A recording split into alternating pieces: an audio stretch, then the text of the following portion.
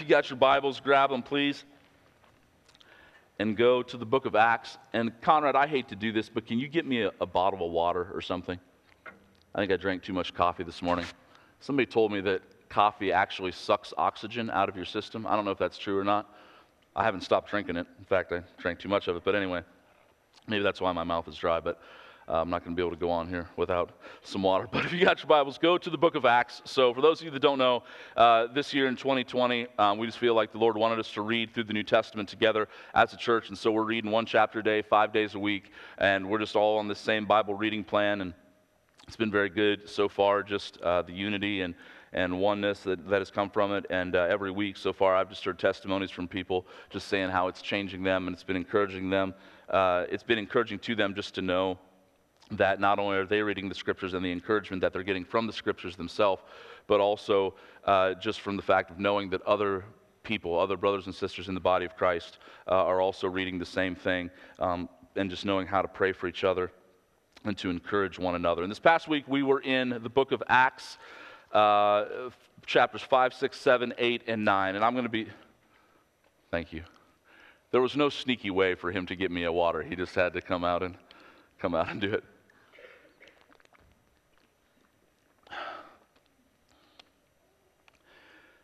And anyway, so we're in chapters 5 through 9 this past week, and really the worship was good this morning. Worship team, that really encouraged my heart. I appreciate that, because I really just want to continue to talk about the Spirit, who in Ezekiel 37 is like the breath that comes into them and gives life. Here in the book of Acts, as we saw last week, I just want to kind of pick up where we were last week. He's like the wind. Wind, breath, Spirit, it's all the same word, pneuma. And last week we saw that on the day of Pentecost that the wind and the fire came, and it came in power. And there was a supernatural physical manifestation of little tongues of fire that sat upon each one. Fire throughout the Bible represents the presence of God many times. And there was also an actual physical wind that they felt. And as you continue to read through the book of Acts, you don't continue to see the supernatural physical manifestation of the fire upon each person, or feel the supernatural physical manifestation of the wind, Lord, or the wind in their lives. But you do continue to see its effects. And all I want to say this morning is essentially that this is how, guys, the mission of God advances. It always has been, and it always will be, that the Spirit of God does what He does, and nobody can stop it. Nobody can stop it. I was reminded of this again this past week, just on a kind of a parallel physical reality. Is we got some snow this past week, and so I got 4 boys, and so at the first sign of flurries, what do they say? No school tomorrow. There's not going to be any school tomorrow. And I just rebuke that in the name of Jesus. I'm like, no, you are going to, no. but we always have this debate. We always, have this debate. As soon as there's like 3 flurries coming down, there's not going to be any school. And so their thing is right away, they're like, Daddy, we don't need to go to bed on time. We can stay up later tonight because we're just certain that there's not going to be any school tomorrow. And I'm like, absolutely not. And so what I do is I get out my phone, and I'm kind of a weather watcher nerd, I guess. Back when I used to do roofing, we used to do re-roofs, and so the weather was very important to us, because there was nothing worse than having the shingles tore off a roof, and before you got them put on, all of a sudden a storm would come upon you, right, Joe? You remember those days? It's not good. And so I have like 3 or 4 weather apps on my phone, and they're not just all the free ones. There's one that I paid for. You're like, that's bad stewardship. Don't judge me. But my favorite one is Dark Sky. Anybody have Dark Sky, the app? Yeah, Wes, okay. All right, that's good. That's just me and Wes. But anyway, Dark Sky is a good app. And man, it's got like the radar. Well, the thing I like about Dark Sky is the radar is so precise. Like it shows you like right up to the minute, and it tells me, it kind of prophesies to me when the rain is going to come. It'll tell me like rain starting in your location in 3 minutes. And I'm like, this is what I'm talking about. And so when the boys started telling me about, the snowstorm that's going to come or whatever. I was like, no. Dark sky says otherwise. And so you're going to bed on time. However, sure enough, wouldn't you know it, Thursday morning, there's no school. And I was reminded, again, that the wind blows where it wants to. And you can't always tell where it's coming from or where it's going. On the flip side of that, there have been other days, in fact, I think Friday was one of them, because I think they just get in a roll where they're like, no school today, there's not going to be any school tomorrow either. And then they were sure that there wasn't going to be school Friday, either, but there was school.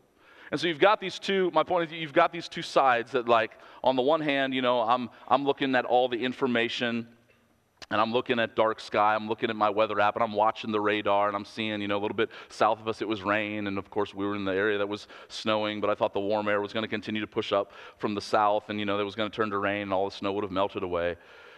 But it didn't, and they were right. There was no school. On the other hand, just because there's not school one day, we've also seen the thing where, we hear that we're going to get all this snow, we're going to get all this cold weather, and then it never comes either.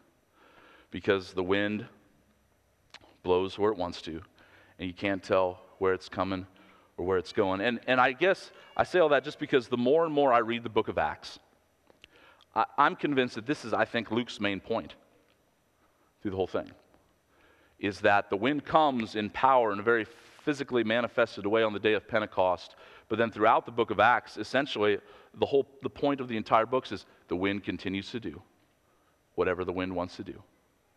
And you don't always know where it's going. It came here like this one time, and so you think, hey, it's going to continue to go, but then it turns, and it does something different.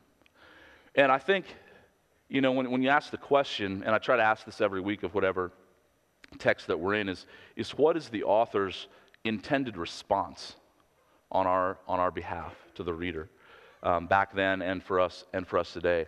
I just think Luke's intended response is that we would in no way limit what the Spirit of God can do. Amen? Guys, the Spirit is God, just like the Father is God, just like the Son is God, and He is free. He is not ruled by anything. He is sovereign, and He is free. And our responsibility, our heart cry, our one desire as people that have, believers that have experienced the presence of God in our life and have put our faith and trust in Jesus, that we don't just see Him as a man, we don't just see Him as a prophet, but that we see Him as who He is, the Lord and Savior, very God of very God, who conquered the grave. Our job as believers and as disciples is more than anything else just to say, Holy Spirit, where are you blowing? What do you want to do? Please blow in my life. Please blow in the life of my family. Please blow in the life of my church. But Holy Spirit, help me to follow you. And that we would in no way limit what He can or cannot do or what we think that He has to do.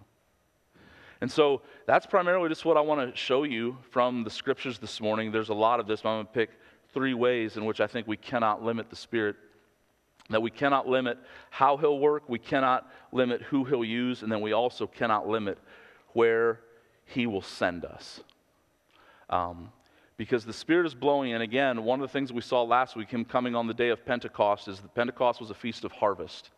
And just like Jesus came on the feast of Passover, and for years everybody would offer a lamb, but it was pointing forward to the true lamb, Jesus, who would be the perfect sacrifice. In the same way, on the day of Pentecost, the ritual was that you would come and that you would bring in your harvest, and you would offer it to the Lord as a sacrifice. But in the same way that Jesus came and was the perfect lamb, that the Spirit now comes and He brings the better harvest, the harvest that we could never bring.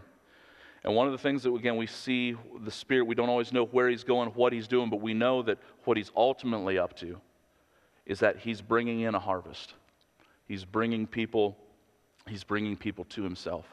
And for those of you that call Mercy Hill home, I want to ask you a question this morning, and I think this is important so that we hear this and so that we understand.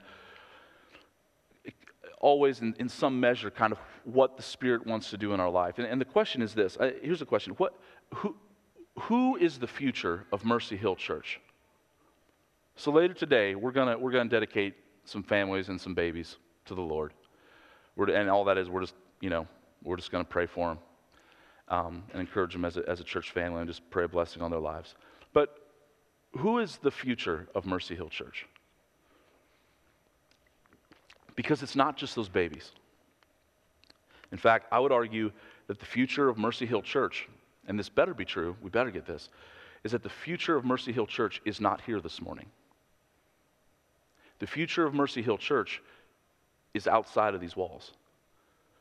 The future of Mercy Hill Church are people that do not yet know Jesus. That's the future of Mercy Hill Church.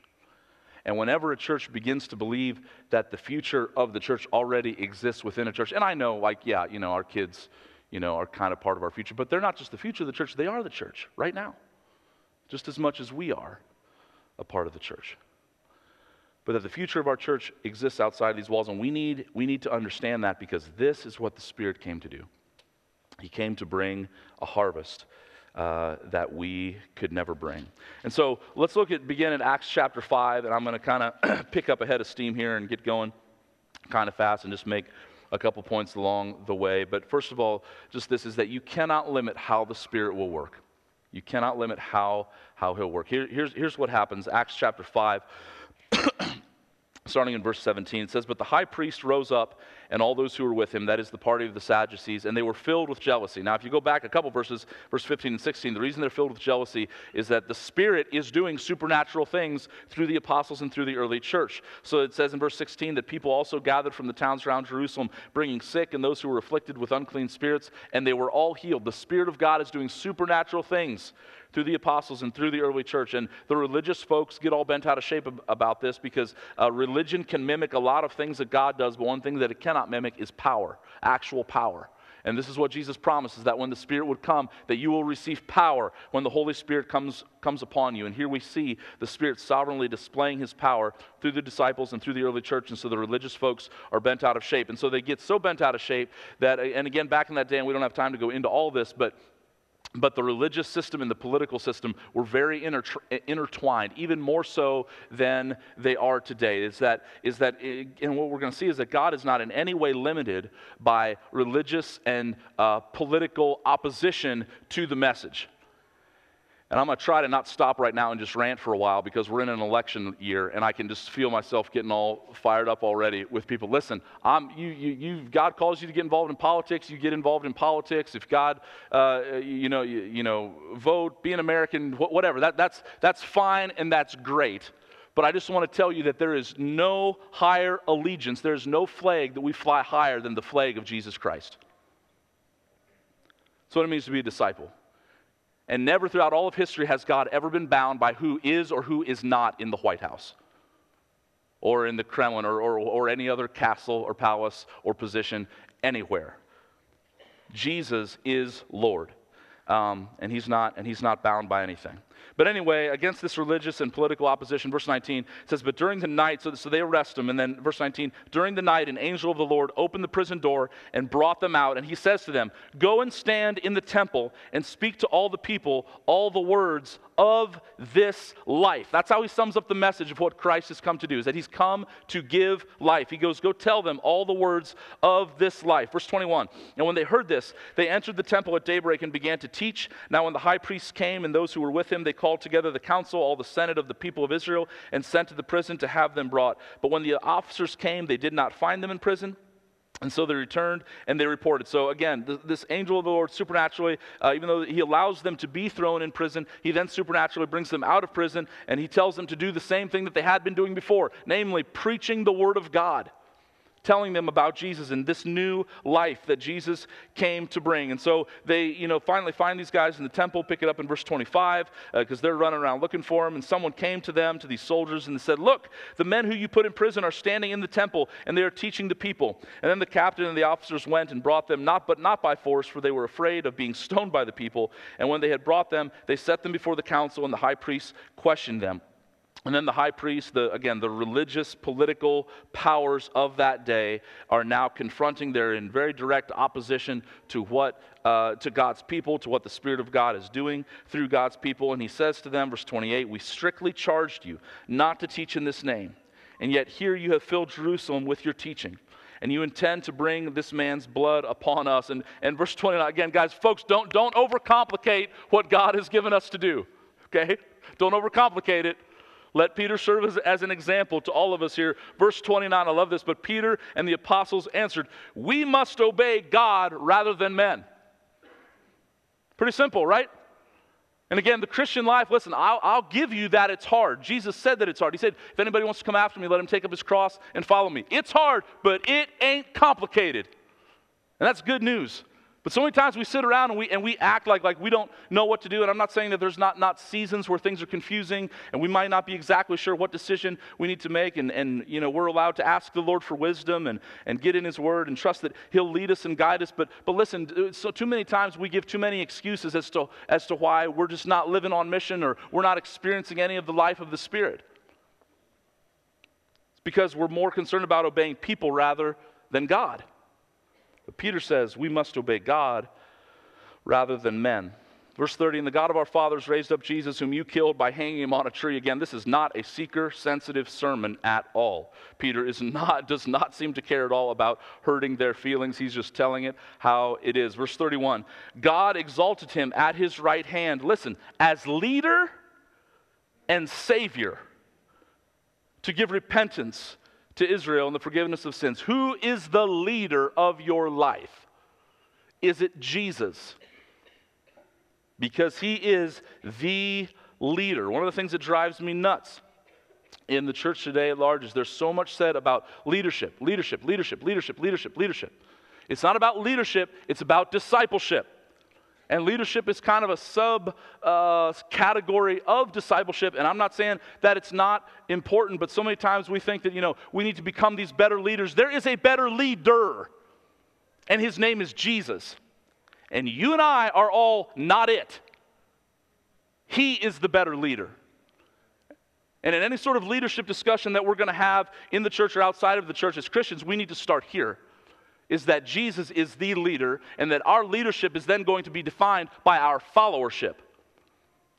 Because if there's one leader, then that means you and I are all followers.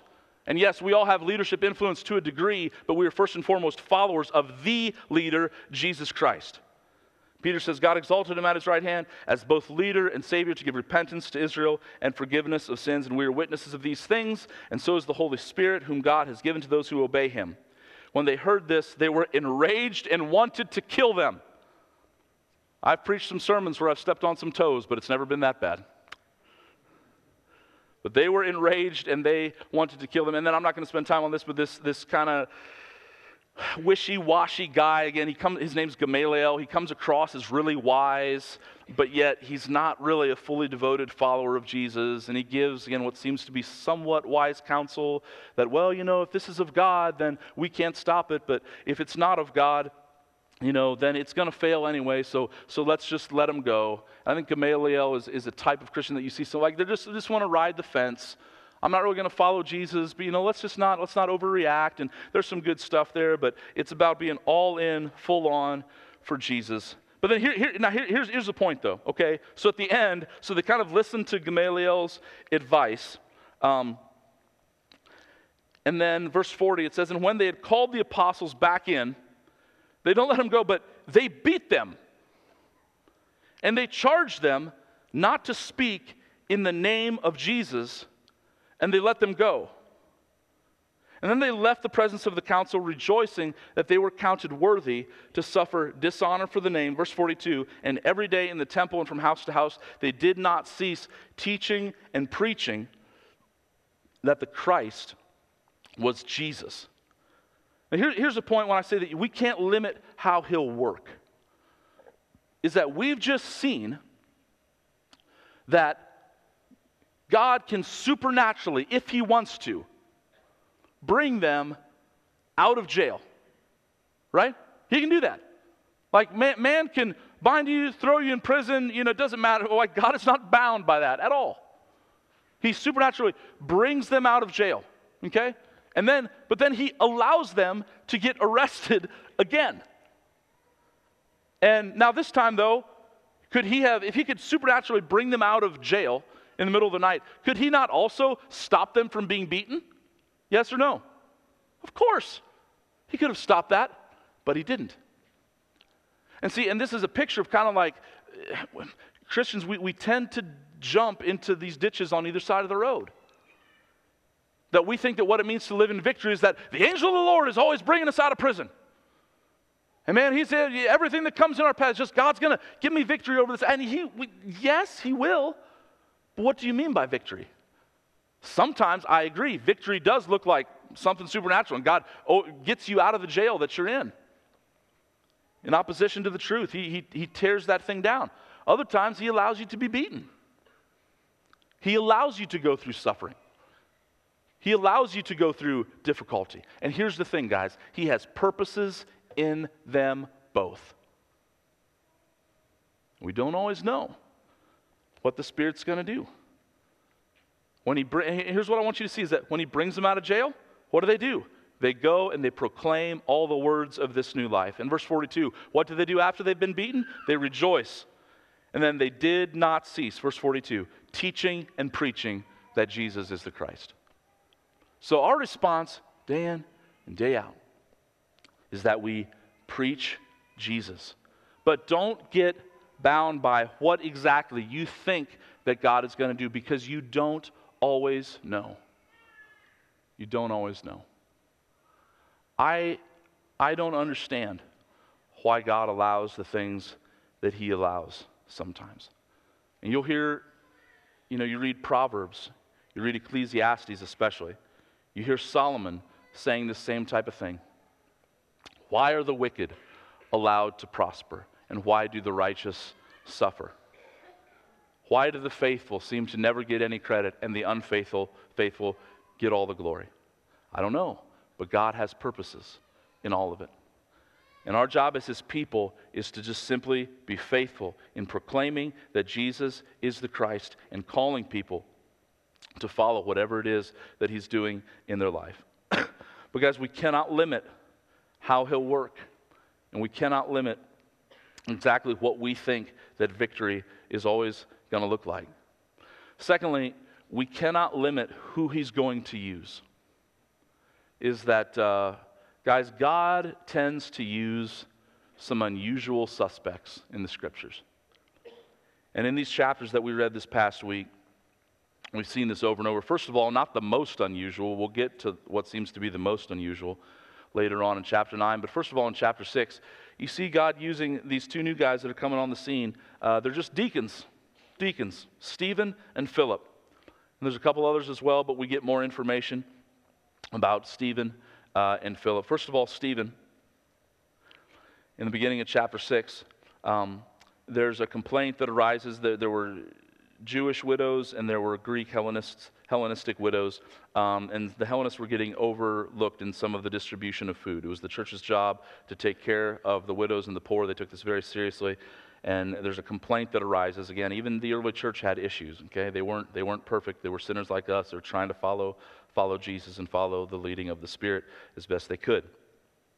But there's this issue, and so the apostles decide to to choose some deacons or chosen from among the people so that they can serve this. Verse 2, it says, "It is not right that we should give up preaching the word of God to serve tables." Again, this is the priority in the church, and everybody does it, but the apostles especially are given to this. Verse 3, "Therefore, brothers, pick out from among you 7 men of good repute, full of the Spirit and of wisdom, whom we will appoint to this duty.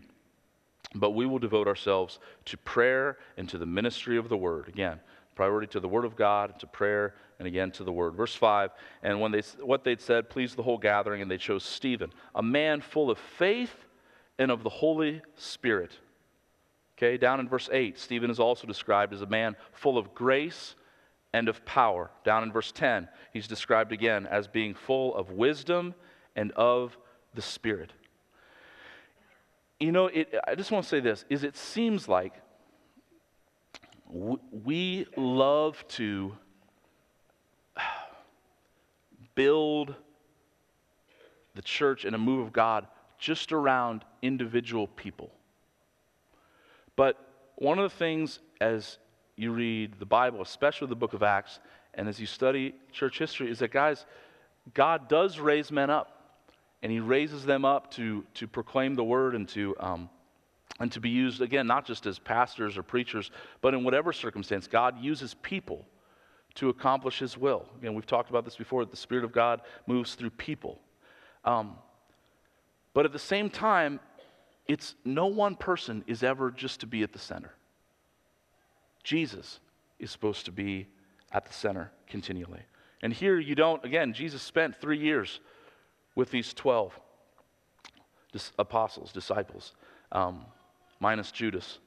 But then here you've got some new people coming on the scene. And Stephen is a very faithful guy. And I just want to stop for just a second and speak to many of you that, you guys, listen, if you're just faithful to be in the Word, to be in prayer, to truly follow Jesus as the Lord of your life, God wants to use you. This is not just for a select few. It's not just for the 12. It's for everybody who is willing. And again, here's what we know about Stephen and about all these deacons, is that they were known to be men that were filled with the Spirit. The Spirit, guys, is given, and we don't have time to go back and look at this, but Peter says in one of his earlier sermons in the book of Acts that the Spirit is for everybody who the Lord will call to himself. But as believers in Christ, just a little pneumatology here real quickly, is that, Ephesians chapter 1 is that having believed in him, you were sealed with the promised Holy Spirit, who is a deposit guaranteeing our inheritance until the redemption of those who are God's possession. What that means, that's Ephesians 1, 13 and 14. What that means is just simply when you believe in Jesus, the Spirit of God comes and he lives inside of you. And he's not going anywhere. He will be faithful because of what Christ has done. At the same time, there's a difference between the Spirit being the resident and the Spirit being the president. And this is kind of like what my point was last week, is that Jesus paid such a great price for the Spirit to be resident, to now reside in us. But so many of us don't take that seriously and seek to be filled with the Spirit every day. To be filled with the Spirit is not something that is just for a select few. It is for all those who want to prioritize the Word of God and prayer and following Jesus as their Lord and as their Savior and as their leader. And again, the big picture here of what's going on is that, guys, this is how the church went forward. Is that it wasn't just the 12. The church would not have spread if it would have just been the 12 doing everything. But it spread by faithful men who were known to be full of the Holy Spirit. And it's very simple, but my simple exhortation to each one of you this morning is, will you seek to be those people? Both men and women that are willing to wake up every day and say, the number one priority, no matter what other priorities are coming at me from men today, I'm not saying they're not important, but the number one thing that I will do is seek with all my heart first the kingdom of God and his righteousness. And Jesus said that if we do that, if we seek first the kingdom of God and his righteousness, that all these things will be added unto you. It's just his way of saying, like, if you put me first, everything else is going to fall into place. Guys, he is the sun. And the sun is the center of our solar system. And if it was not the center of our solar system, if we could somehow, as a planet, not be revolving around the sun, we would shoot off into nothingness. We would shoot off into outer space. As a planet, we're made to be centered around the gravitational pull of the sun. This is what it means to make Jesus Lord, to set him at the center of your life. This is what I mean when sometimes I'll use the phrase gospel-centered. Is that, are we centered on the gospel, on what Jesus Christ came to do, both for us and now that he wants to do through us? And there is absolutely, positively no limit to who he can use if we trust him and if we follow him. And again, not knowing how God always works, here you see that Stephen, he's like a bright, burning shooting star that shoots across the sky of the early church for a brief time, and then he's killed. He's killed because he's faithful. And they bring these false accusations against him, and God is displaying grace and power and the gospel through him. And he stands up and preaches the sermon, and we don't have time to go into all of it, but again, he's not worried about pleasing man. He's not worried about stepping on toes. The end of his sermon, at the end of chapter 7, he comes to verse 51, and he preaches for a long time through a history of the Old Testament, and his point is just simply that God has always been on the move, that God's never been bound to just one place, like the temple, as the Pharisees and the religious rulers thought that he was. And then he comes to verse 51, and here's his one closing application, okay? You stiff-necked people, uncircumcised in hearts and ears, you always resist the Holy Spirit, as your fathers did. So do you. Which of the prophets did your fathers not persecute? And when they hear these things, verse 54, now when they heard these things, they were enraged, and they ground their teeth at him. But he, full of the Holy Spirit, gazed into heaven and saw the glory of God and standing at the right hand of God. And he said, behold, I see the heavens open and the Son of Man standing at the right hand of God. But they cried out with a loud voice and stopped their ears and rushed together at him. And when they cast him out of the city and stoned him, and the witnesses laid down their garments at the feet of a young man named Saul. And so you see here Paul linking these two men, Stephen and Saul. Verse 59, and as they were stoning Stephen, he called out, Lord Jesus, receive my spirit. And then falling on his knees, he cried out with a loud voice, Lord, do not hold this sin against them. And when he had said this, he fell asleep. Beginning in chapter 8, a great persecution breaks out against the church. Again, you see in those verses that Luke seems to link the life of Stephen and the life of Saul, who will become Paul. And if you'll skip over to chapter 9, you see Luke continuing this story now of Saul, one of the guys who was approving of them stoning Stephen. It's like, you guys got to stone him? You need some more leather? Here, I'll hold your coat. Give me your coat while you chuck the stones at him. Beginning at chapter 9, but Saul, still breathing threats and murder against the disciples of the Lord, went to the high priest, and he asked for letters to the synagogues of Damascus, so that if he found any belonging to the way, men or women, he might bring them bound to Jerusalem. And so Saul is still doing his thing. Now here's the thing, okay? Here was my point earlier on, is that we cannot limit who he will use. Because if I'm God and I'm writing the story, I'm looking at Stephen, just Deacon Stephen, this faithful guy in the early church, willing to daily set aside his time and give priorities and focus them on just helping these widows in the early church. And man, he's preaching and he's faithful and he doesn't fear man and he's full of wisdom and grace and power, loves the Lord. I'm like, man, this guy needs to be put into leadership. We need to make him an elder. We need to send him out to plant a church. We need to do something with Stephen, man. Stephen is bursting with potential. God says, oh no, I'm actually gonna let him die. And the guy that I'm gonna use is one of the guys who helped kill him. See, I wouldn't think of that. I wouldn't write the story that way. But the Spirit blows where he wants to, and he does what he wants, and you can never fully tell how he's going to work, and you can never fully tell who he's going to use.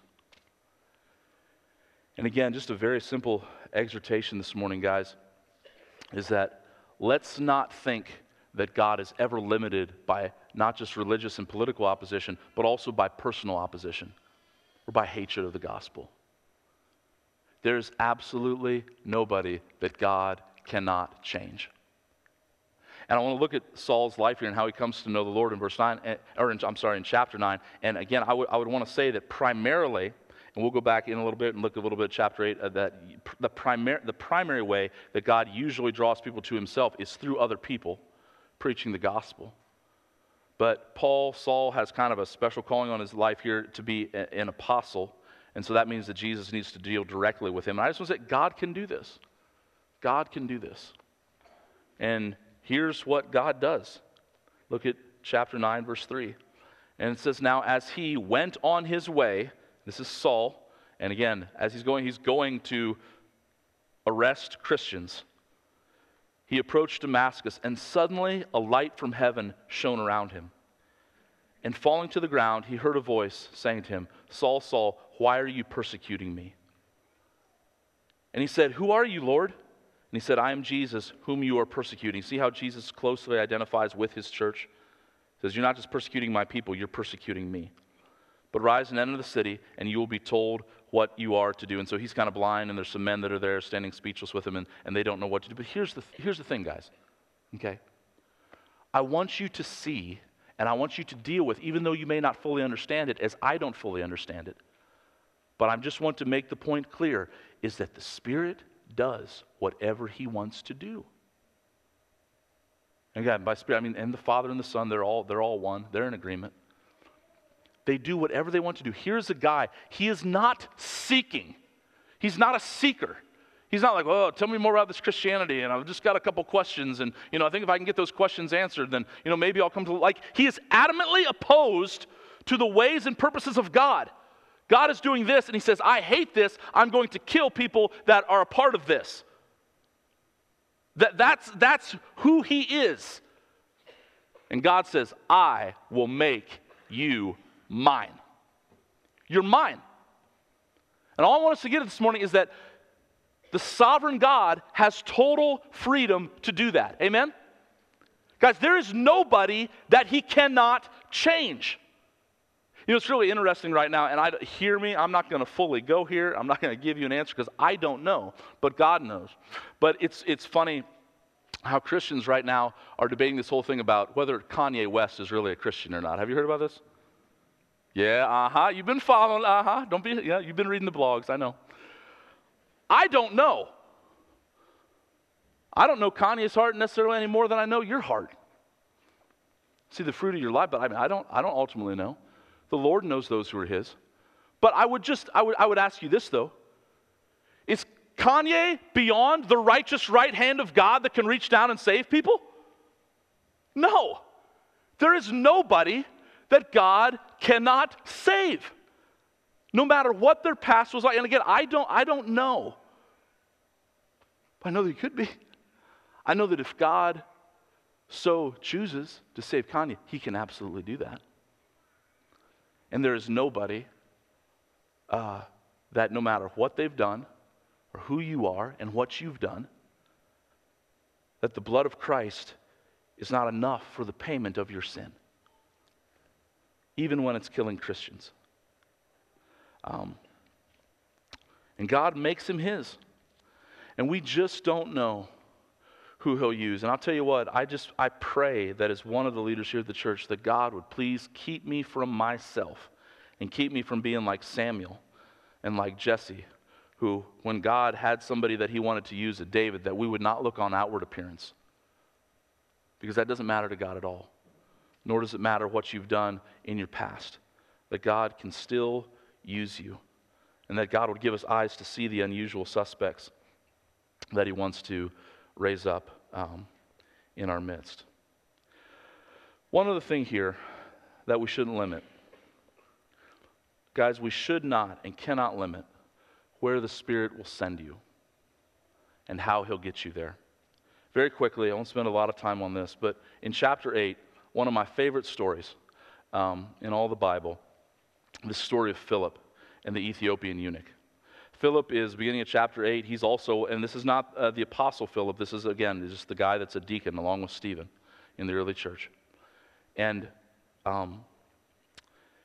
he's going out and he's, there's a great persecution that breaks out against the church at the beginning of chapter 8 after they stone Stephen. And it says that everybody, in chapter 8, verse 4, it says, now those who were scattered went about preaching the word, and Philip, also one of them, went down to the city of Samaria and proclaimed there the Christ. Again, what are they preaching? They're just talking about Jesus. Day in, day out. That's what they're talking about. And so Philip sees great revival in these cities. And he's seeing a lot of people come to the Lord. And then verse 26, okay? Now an angel of the Lord said to Philip, rise and go toward the south to the road that goes down from Jerusalem to Gaza. And then it says, little commentary by Luke, and this is a desert place. Let me just paraphrase that. God speaks to Philip and he goes, I want you to go down and I want you to stand in the middle of nowhere. What? But Lord, I'm seeing revival here in the city. I'm a city man. I'm a city boy. I'm a metropolitan man. This is where I'm called to. These are my people. God says, no, I want you to go down and I want you to stand in the middle of nowhere. But he's obedient. He's obedient.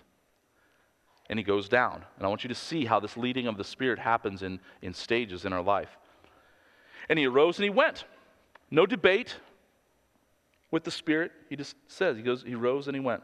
And there was, it was verse 27, an Ethiopian eunuch, a court official of Candace, queen of the Ethiopians, who was in charge of all her treasure, and had come to Jerusalem to worship, and was returning seated on his chariot, and he was reading the prophet Isaiah. And now again, here comes this guy riding his chariot on his way back from Jerusalem. He's an Ethiopian. He's not a native Jew, okay? But again, the Spirit, what's the Spirit doing? He's bringing in a harvest, and he knows where the harvest needs to happen, and he can save 3,000 people in a day, but he can also save one individual in a day. And he's always working. And the Spirit said to Philip, go over and join his chariot. So Philip goes down, and he doesn't just assume that because he's there, this is the guy he's supposed to talk to, but he listens for the leading of the Spirit. Verse 30, so Philip ran to him and heard him reading the prophet and asked him, do you understand what you are reading? Verse 31, and he said, how can I unless someone guides me? And he invited Philip to come up and to sit with him. Now the passage of Scripture that he was reading was this, like a sheep he was led to the slaughter, and like a lamb before its shearer is silent, so he opens not his mouth. In his humiliation, justice was denied him. Who can describe this generation? For his life is taken away from the earth. And the eunuch said to Philip, about whom, I ask you, does this prophet say this? About him or about someone else? You talk about God going before you to prepare the way. And I want to just focus in here, and again, this is pretty simple this morning, is just looking what's happening in the Word and then just exhorting us.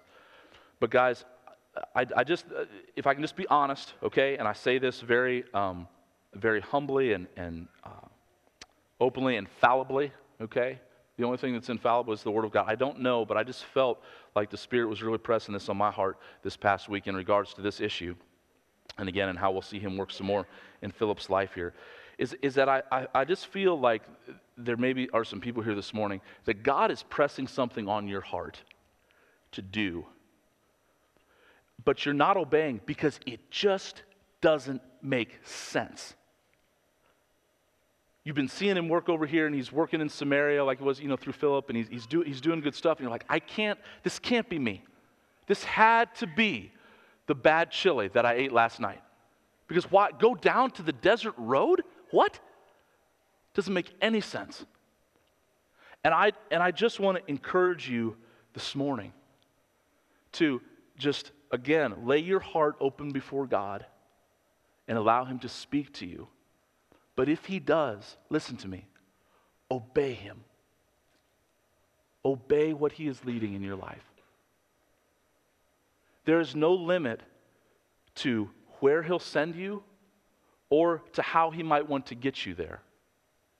And I felt like there was something else very specific that came up as I was praying about this past week. If you'll continue to read here, Philip baptizes this guy, the guy gets saved, and again, the Spirit is the one that led him in all this. The Spirit worked it all out. And then Philip baptizes him, and in verse 39, it says, and when they came up out of the water, and I get this, and I said this is one of my favorite stories. I like the story of the Ethiopian eunuch, but and this is a very carnal, fleshly way to think about this, but if I can just be honest, I have these little conversations in my mind sometimes, is that like what would be your favorite miracle? Like if you could just pick a miracle, what would it be? Like walking on water like Peter did, the 5,000s. I think I would want this. This is so cool to me. It just says that they came up out of the water and the Spirit of the Lord carried Philip away. And then the beginning of verse 40, it says, and Philip found himself at Azotus. That's a city like 50 miles away from roughly where he was. So Philip's ministering to this guy down in, Kilbuck on just a road out in the middle of nowhere. And if you're from Kilbuck, I'm not saying that's the middle of nowhere. I mean, it kind of is, but anyway, it's outside of Kilbuck. But he's ministering to this guy, baptizes him in the Kilbuck Creek, or whatever, comes up, boom, and all of a sudden he finds himself up in Canton.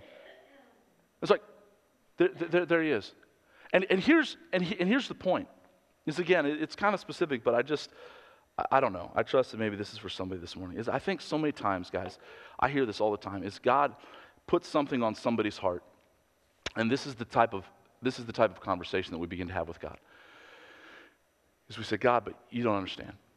I got a job. I got responsibilities. Lord, I got a wife. I got kids. Lord, I've got a mortgage. Lord, I've got debt. And the borrower is servant to the lender, and so here I am, and I'm just stuck. Listen to me. If God can pick Philip up and supernaturally just transport him into a city 50 or so miles away, your debt, your mortgage, your circumstance, your family, your responsibilities, your job are not too difficult for him. Amen? If he wants to, he can rearrange all of that, and he can get you where he wants to get you. The question is not whether or not he can work to move all that around. The question is, are you willing to go? Are you willing to go where he wants to send you? Now hear me, I have no idea. I have no idea what's going on in your life. Maybe the Lord is calling you just to absolutely stay put. Terrific. That's great.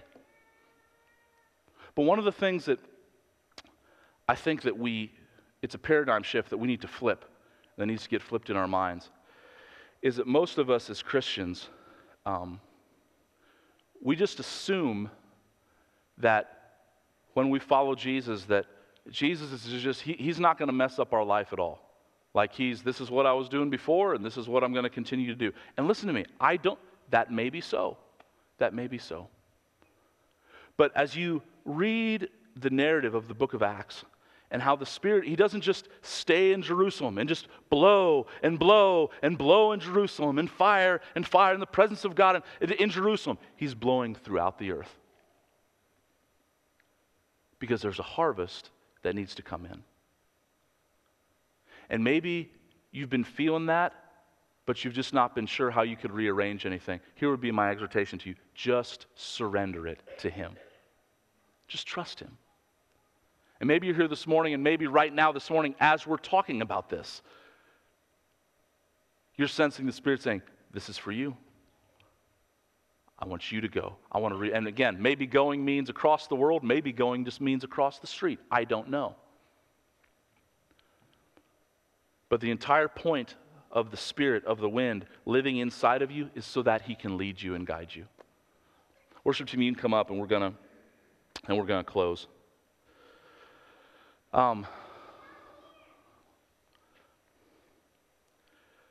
Guys, following Jesus, I've been following Jesus for about 20 years now. And by following, I mean very imperfectly. Definitely seasons where I'm obedient and other seasons where I'm very disobedient because I want what I want, and I just and I don't want to go. But I want to tell you that apart from salvation itself, knowing Jesus as your Savior, knowing that your sins are forgiven, knowing that you're going to be with him forever in heaven someday, knowing that you're sealed with the promised Holy Spirit, apart from that, there is absolutely, positively, no greater joy than just trusting him in the day-to-day and following him and seeking to be filled with the Spirit and go where he's going. And we absolutely cannot manufacture it. We cannot make it happen, but we are absolutely responsible to obey when he's calling you to do this. Amen? And I was thinking about this morning as we were praying during our prayer time. Alan, I don't know if you remember this, but Alan's like, what are you about to say right now? You put me on my toes a lot, so I'm going to put you on your toes here this morning. But Alan used to own some chicken coops back where the Walnut Creek Cheese Warehouse is now. I don't think that they tore down the chicken coops, right? Yeah, they're gone. Way back in the day, when I used to travel with these guys, we traveled out west and we came back and we wanted to do some youth rallies. And so we had this series of youth rallies in the only place that we could find for free, which was Alan's Chicken Coops. Thanks, Alan. And man, it was awesome. And God moved. And we did it, it was on Thanksgiving weekend in the fall of 2000.